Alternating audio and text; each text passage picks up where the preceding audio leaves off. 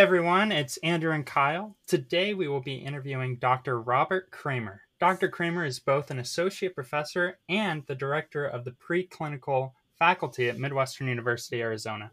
He earned his DMD from the University of Pittsburgh and developed a thriving group practice before joining Midwestern in 2010. Dr. Kramer is interested in business ownership, patient relations, and organized dentistry. Thanks for joining us today, Dr. Kramer. It's my pleasure and honor. Thanks for asking. So, Dr. Kramer, you have been at Midwestern for almost the entire time Midwestern has been a dental school. So, we're just curious, based on your experience, what makes Midwestern different from all the other dental schools? I was attracted to become part of the faculty because I recognized the unique methodology by which we taught. And I really enjoyed the humanistic approach. I know that the philosophy was first incorporated by Dr. Art Dugoni, who unfortunately just passed away at the University of Pacific. And we had some faculty members and deans who had attended that school. I found that being able to teach my students like they were colleagues is a much more effective means to get information across and to accelerate growth as a student than old school, uh, you know, boot camp type of teaching, which unfortunately most of the older professors experienced. I loved the philosophy of Midwestern where we had the best of everything for the students to use. There was no compromise on quality. And I liked the type of students that seemed to be attracted to that as well. They really wanted to learn. They were happy. They were they engaged me the same way that I was able to engage them. Like they weren't afraid to come up and ask a question, and I just that whole atmosphere was phenomenal. So when I walked in, I was really attracted to it. My plan was not to work full time. I had retired, and it kind of grew on me really quickly. So I started as a 2 day a weeker on a D2. So I had the first D2 class. So I've taught every student that graduated in some manner, and man, they asked me to add another day and then become full time. So from August to April, I went from 2 days a week to full time, but willingly, and I've never turned back. It's been a great ride. So, I misspoke in that first question. I thought you had only seen all the dental students prior to the inaugural class, but you've really seen every dental student, so I that's have, even better. yeah. So how can a first year dental student, specifically a first year dental student, get the most out of Midwestern in that first year? Well, let's start with debt. You got 100 G's in debt. Own that. Realize that what you're paying for may not, it's more than you maybe would have paid at a state school. Our goal as faculty is to give you more than that. And the way we do that is by just being available. By making, giving the student every opportunity to be the best they can be by fostering an attitude that I'm here to learn, an attitude that I have amazing faculty to teach, that there's multiple faculty, and that right now our student faculty ratio in the sim clinic is like 2.5 to 1. It's insane. You have an opportunity to find someone who you jive with. I think that a D1 student should first reach out to their Succeed coach, get to know their Succeed coach. The Succeed coaches are busy. They're all of our full-time faculty. They're here they want to get to know you. They're there to offer help and guidance as you move along. Not just when there's a problem, but ideally, find a mentor. That should be your first mentor in dental school is your Succeed coach. Secondly, your bench faculty. Get to know them. Be nice, ask them some questions about them. People love to talk about themselves. So a great way to start any relationship off is by being interested. They're going to ask you about you because they're teachers and that they do want to know about you. I would show engagement. That means coming prepared. It means doing your homework so that when you walk in, you know enough to be dangerous. You know enough to ask the questions about the things you don't understand. Um, I think that realizing early on that you're going to need to do a lot of extra work in the simulation clinic and not to fall behind academically. And that's a different road for every student. Each student has a different capacity to learn, a different style of learning. And dental school is going to throw a lot of information at you really fast. And you've got to figure out how to funnel out the things that are not important and retain the things that are important. And hopefully, before the first couple of exams are over, you kind of figure that out. In order to learn, I would put study groups together. I mean, I know a lot of us are individual minded people, but I do believe that group learning in this kind of environment is really important. I would learn how to teach the material. If you can learn the BASI material, the OHS material to the level where you can teach it to someone else, you will be in a much better place than if you just try to memorize. And don't memorize. You've got to learn the stuff. There's certain things, obviously, that are rote memorization. But when it comes to dentistry, everything we're teaching you, you have to know forever for the most part. Tooth anatomy. I'll never forget, I had a D2 student about 3 years ago. We asked a surprise question on a sim clinic practical critical thinking exam about tooth anatomy.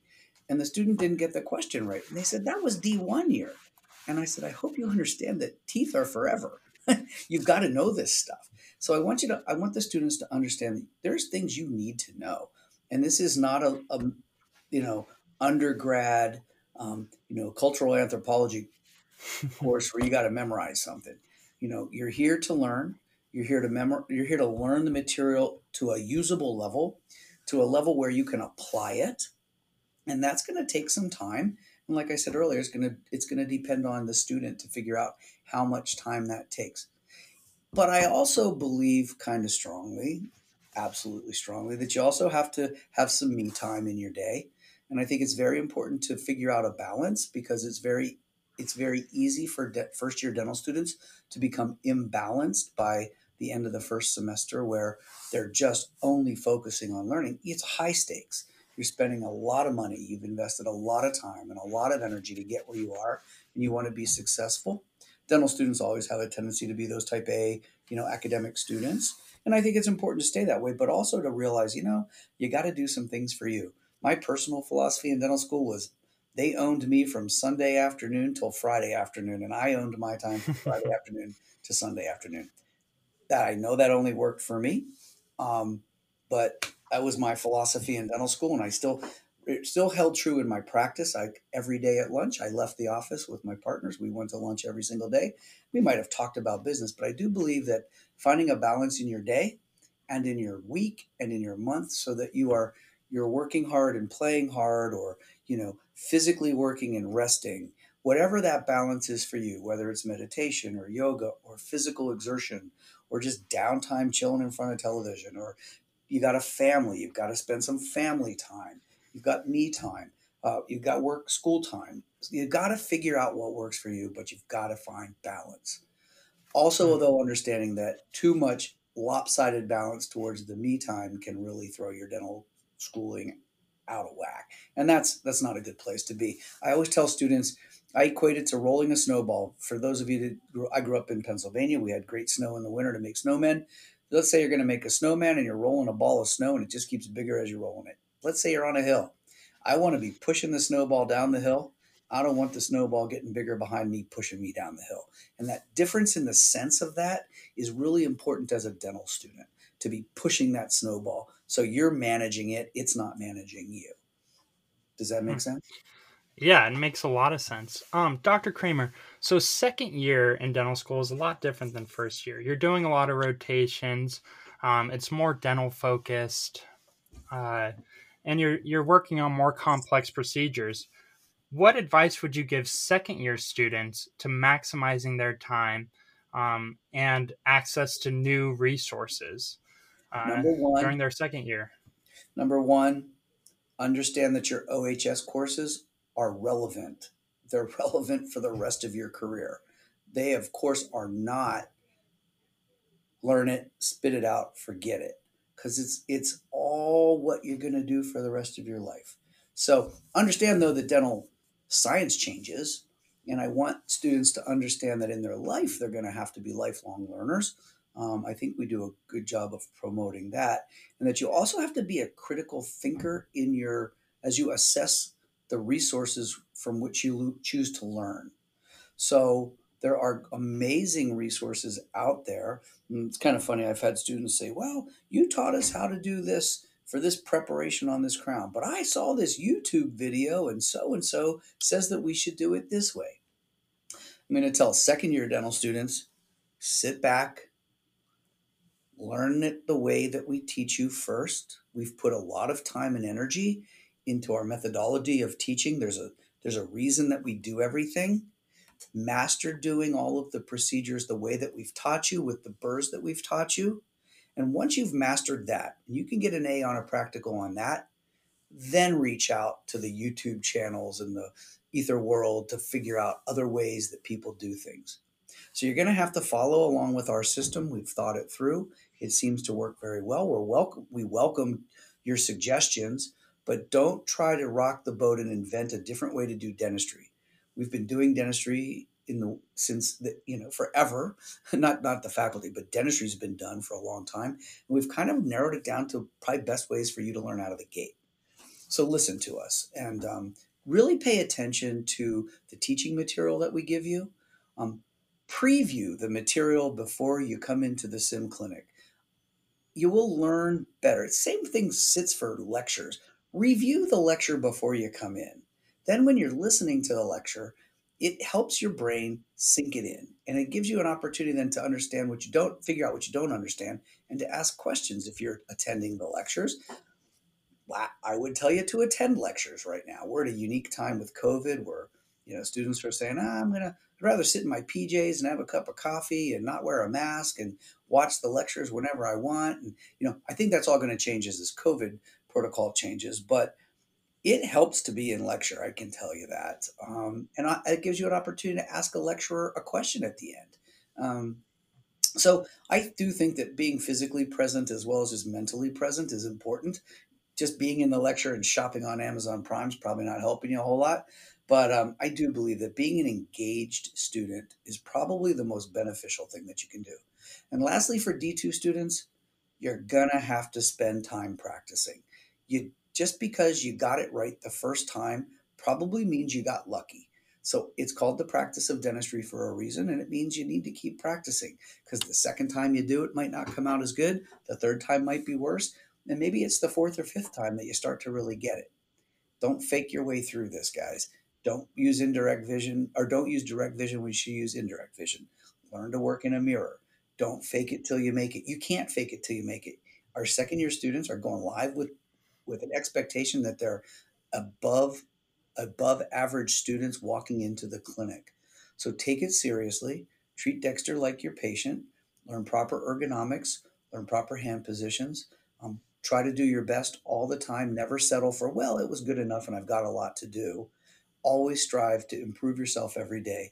I tell students, try to learn something new every day and try to get better at something every day. By the time you're fourth year or by the time you're my age, you actually get pretty okay at everything. So that's my advice for second years.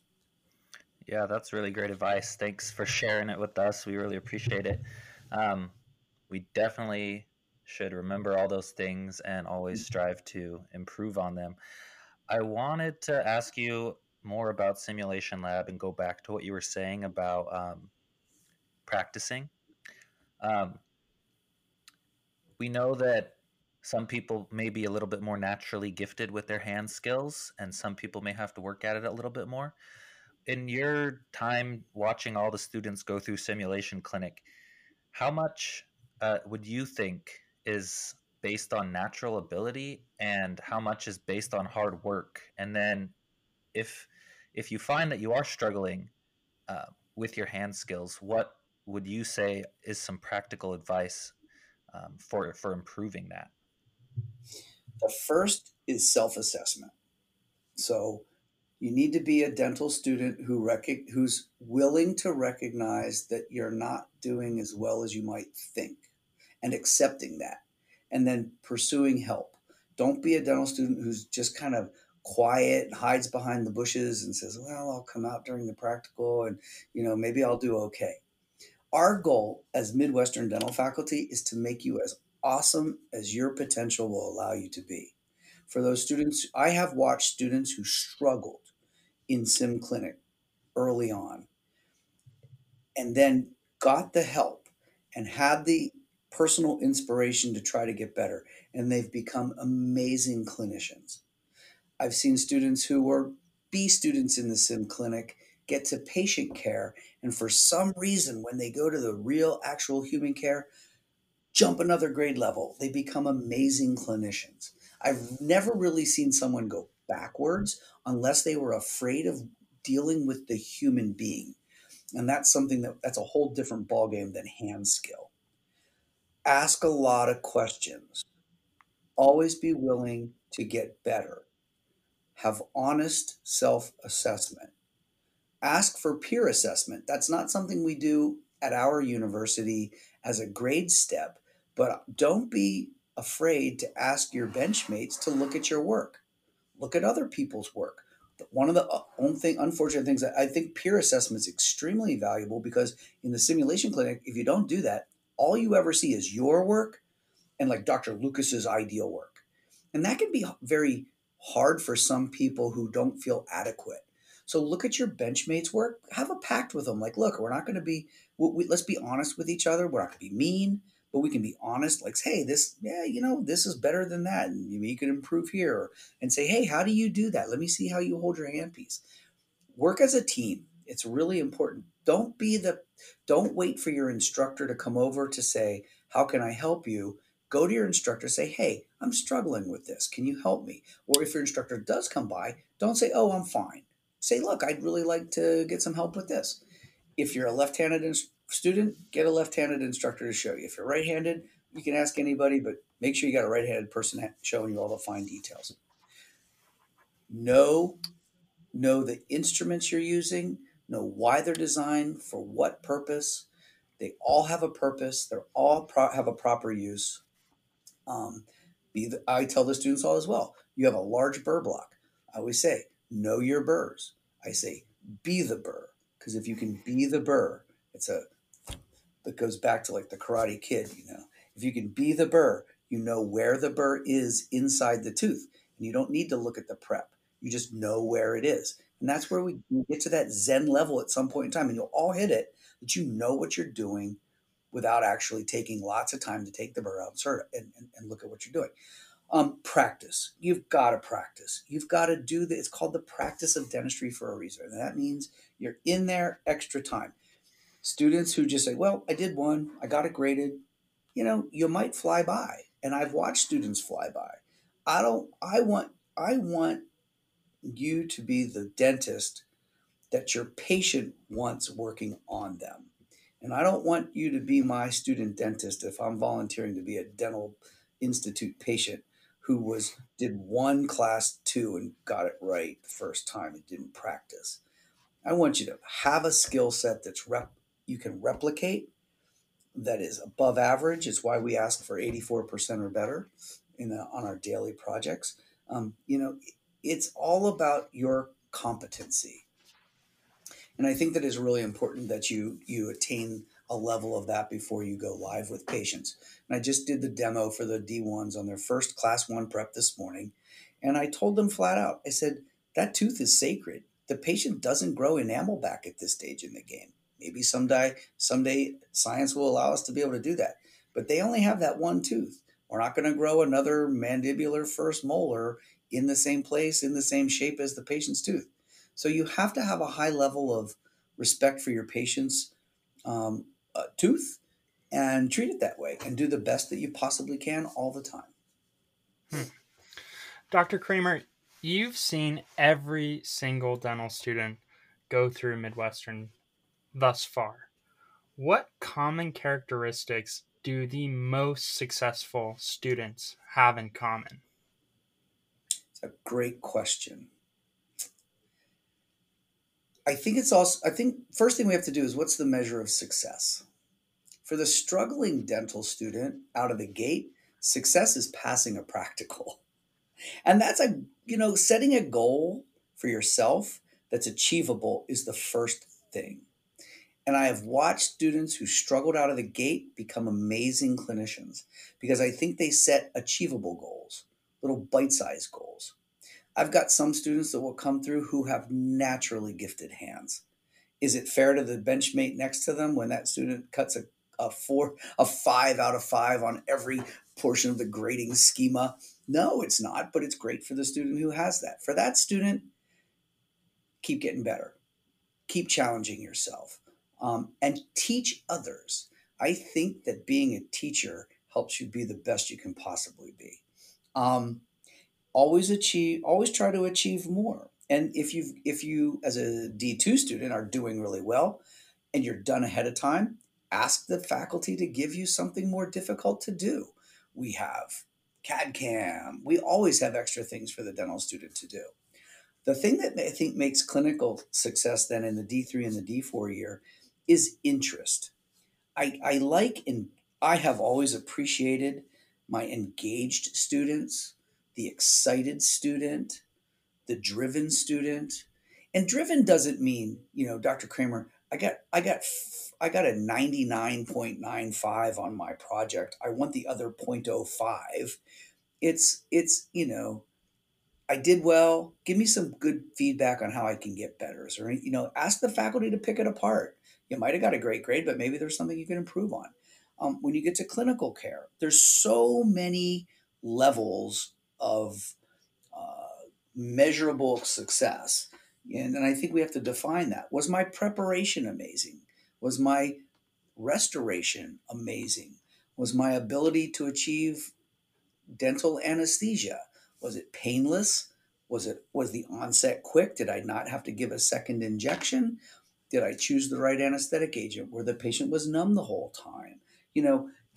Did my partner and I work in an efficient manner to deliver the care so the patient didn't waste their day? Did I work efficiently with my CCC or my CCF in planning the case?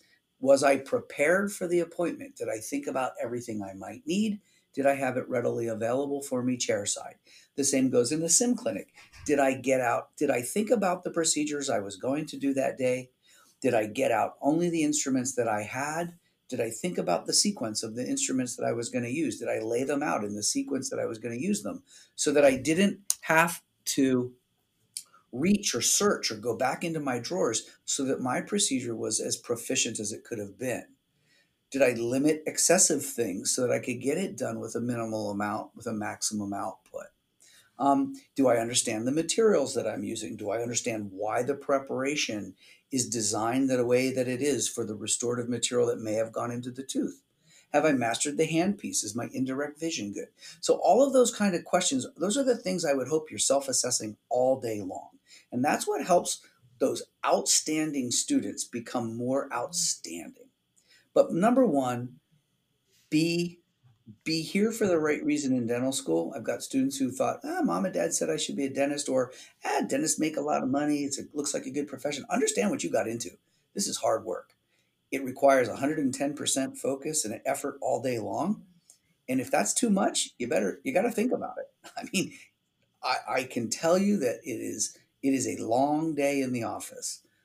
You can find great joy and pleasure in a long day by your patient interaction and the success of your outcomes and the paycheck you could get at the end of the week, or the joy you get from owning a successful business. There's a lot of things that can come out of that, creating a beautiful smile and watch your patient enjoy that at the end of the day. There's a lot of little things that measure success. It can be getting a good grade at the end of the day in the sim clinic. That results in maybe grabbing a Top Gun or a Wingman award. I mean, lots of ways to gather success, and we all will measure that. But find that joy, create some personal reward and satisfaction for whatever it is you're doing in the day, and that will help motivate you for tomorrow. It can get long and tedious in dental school, and I think for you guys, my third and fourth year dental students, you kind of look back at the first 2 years, and even though they seemed like they went on for eternity, in the long run, they went really fast. And I hope that's the net effect everyone, and you get done with dental school and you go, wow, where did those 4 years go? But you also feel really well prepared well, better prepared than your colleagues at other dental schools so that you can walk out and be successful while you still learn, but never stop learning. That's the key to long-term success. Thank you. I love that. That's great advice. You talked about being a business owner a little bit in your Mhm. comments, and different measures of success. And we know that you were very successful in private practice and have a lot of experience there. So we wanted to ask how us dental students now, whether we're in preclinical second year, first year, or whether we're in the clinic third and fourth year, how can we prepare now if we want to go on and, a lot of people do want to own a practice. So what can we do to prepare now to be better practice owners in the future? I think what's amazing now is all of the information that's at your fingertips online. I wish I could go back and start over. It'd be dangerous, man. Just dangerous. Because podcasts, none of that stuff was around. You kind of had to wing it. I would, I would encourage everyone to find some mentors in business, dentists who might have been your hometown dentist that you went to, or someone that you can ask questions to. Dentists will share their information with you. So find a mentor of 5 or 10. Ask a lot of questions. Um, Podcasts are great. Look at Dental Nachos. I listen to that a lot because a lot of our students are on it, former students. Um, Try to figure out what it is you want out of dentistry. We're not all cut out to be business owners, and that's perfectly fine. A measure of success for some of you might be, hey, I got a 4 day a week job, 5 day a week job as an associate. I don't have to think about anything. I show up at 7:45. We have a team meeting. We start at 8. I go home at 5 and I'm done. For some people, that's an amazing success. I got through dental school. I'm a doctor.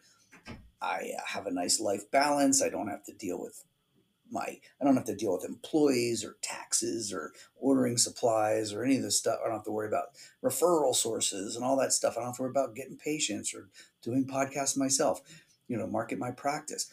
Some of you will be very business savvy. You'll love doing podcasts. You'll love getting out in the community to grow your practice. You'll write articles. You will reach out to the specialists in your area. You'll go to lunch with them. You'll grow a business. You'll find pride and joy in being a business owner as much as a doctor.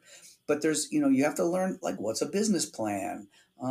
What's involved in hiring somebody? What's involved in firing somebody? What's involved in HIPAA laws and FERPA laws and how do I pay payroll taxes? There's a lot of questions out there. If that excites you, learn as much as you can. I will challenge all the dental students to not be so concrete in your D1 year that you think you know exactly what it is you want. Life changes. My life changed dramatically at 44. I was in the midst of a booming giant practice and got hit with a tumor in my spinal cord, and I had neurosurgery, and I was retired in 2 weeks unknowingly. I planned well financially, but it wasn't a career choice that I made for myself or would have planned. But I also learned that in life you have to be flexible, and I think flexibility in your choices is really important. And thank goodness, uh, I learned that teaching was I had always taught. I knew I loved it, and I was able to find a second career that was very beneficial and also just generally rewarding, intellectually, financially, energetically, in teaching. So be flexible. Don't be set in stone. You don't know where life is going to take you, and roll with it. I think that's a great life lesson. But I would also try to start to make some plans. Where do you want to live? What kind of practice do you think you might want to have? Do you want to own a practice? Do you want to be in a solo practice? Do you want to be in a group practice? You don't know those things unless you experience them. I'd ask to shadow in a practice or 10. Um, Dentists come in all shapes and sizes. We have everything from their personal lives to their interests, their personal interests, their practice, their type of procedural interest. There's cosmetic dentists and pediatric dentistry and implant dentistry and surgery and general dentistry where you do it all, and endodontics. And there's a big world out there. I think that's the coolest thing about dentistry is there's a lot of opportunity. But you don't know what you don't know. So my challenge to all of you is to know as much as you can know and always try to learn more. And then take what you do know and make your best guess. Because sometimes in life, they are best guesses. I got an opportunity to get into my chosen residency for a general practice residency out of school, but a business opportunity came in at the last minute, and I took it because it was an amazing opportunity from a business standpoint, and I knew that I would never have it if I didn't jump at it. So I jumped at it, and I never looked back. Be able, sometimes in life you also have to take some risks. I have no problem personally taking risks. I've taken a lot of them.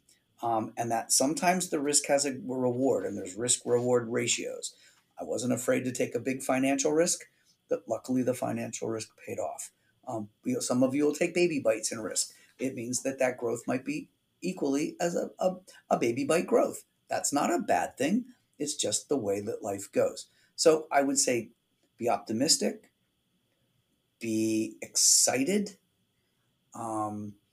be knowledgeable, use all of the resources that are out there, and it is never, ever too early for you to reach out to dentists in an area where you think you might want to practice and just start connecting and forming a network.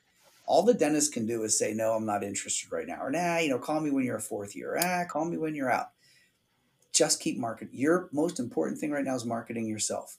Don't be a pain in their butt. Don't call them every day. But, I would strategize a way to get your name out there in the business world, the dental world, and say, hey, world, I'm coming to get you. So I'm coming to join you. I'm coming to open a practice. I'm going to be there, and I want to be a part of your world. So can I join it? And I think that's a great way. You'll find that dentists are really amazing that way to help you out. Thanks for sharing that, Dr. Kramer. Our last question, super quick, is if you could get one message, phrase, or motto through to every dental student, what would that be?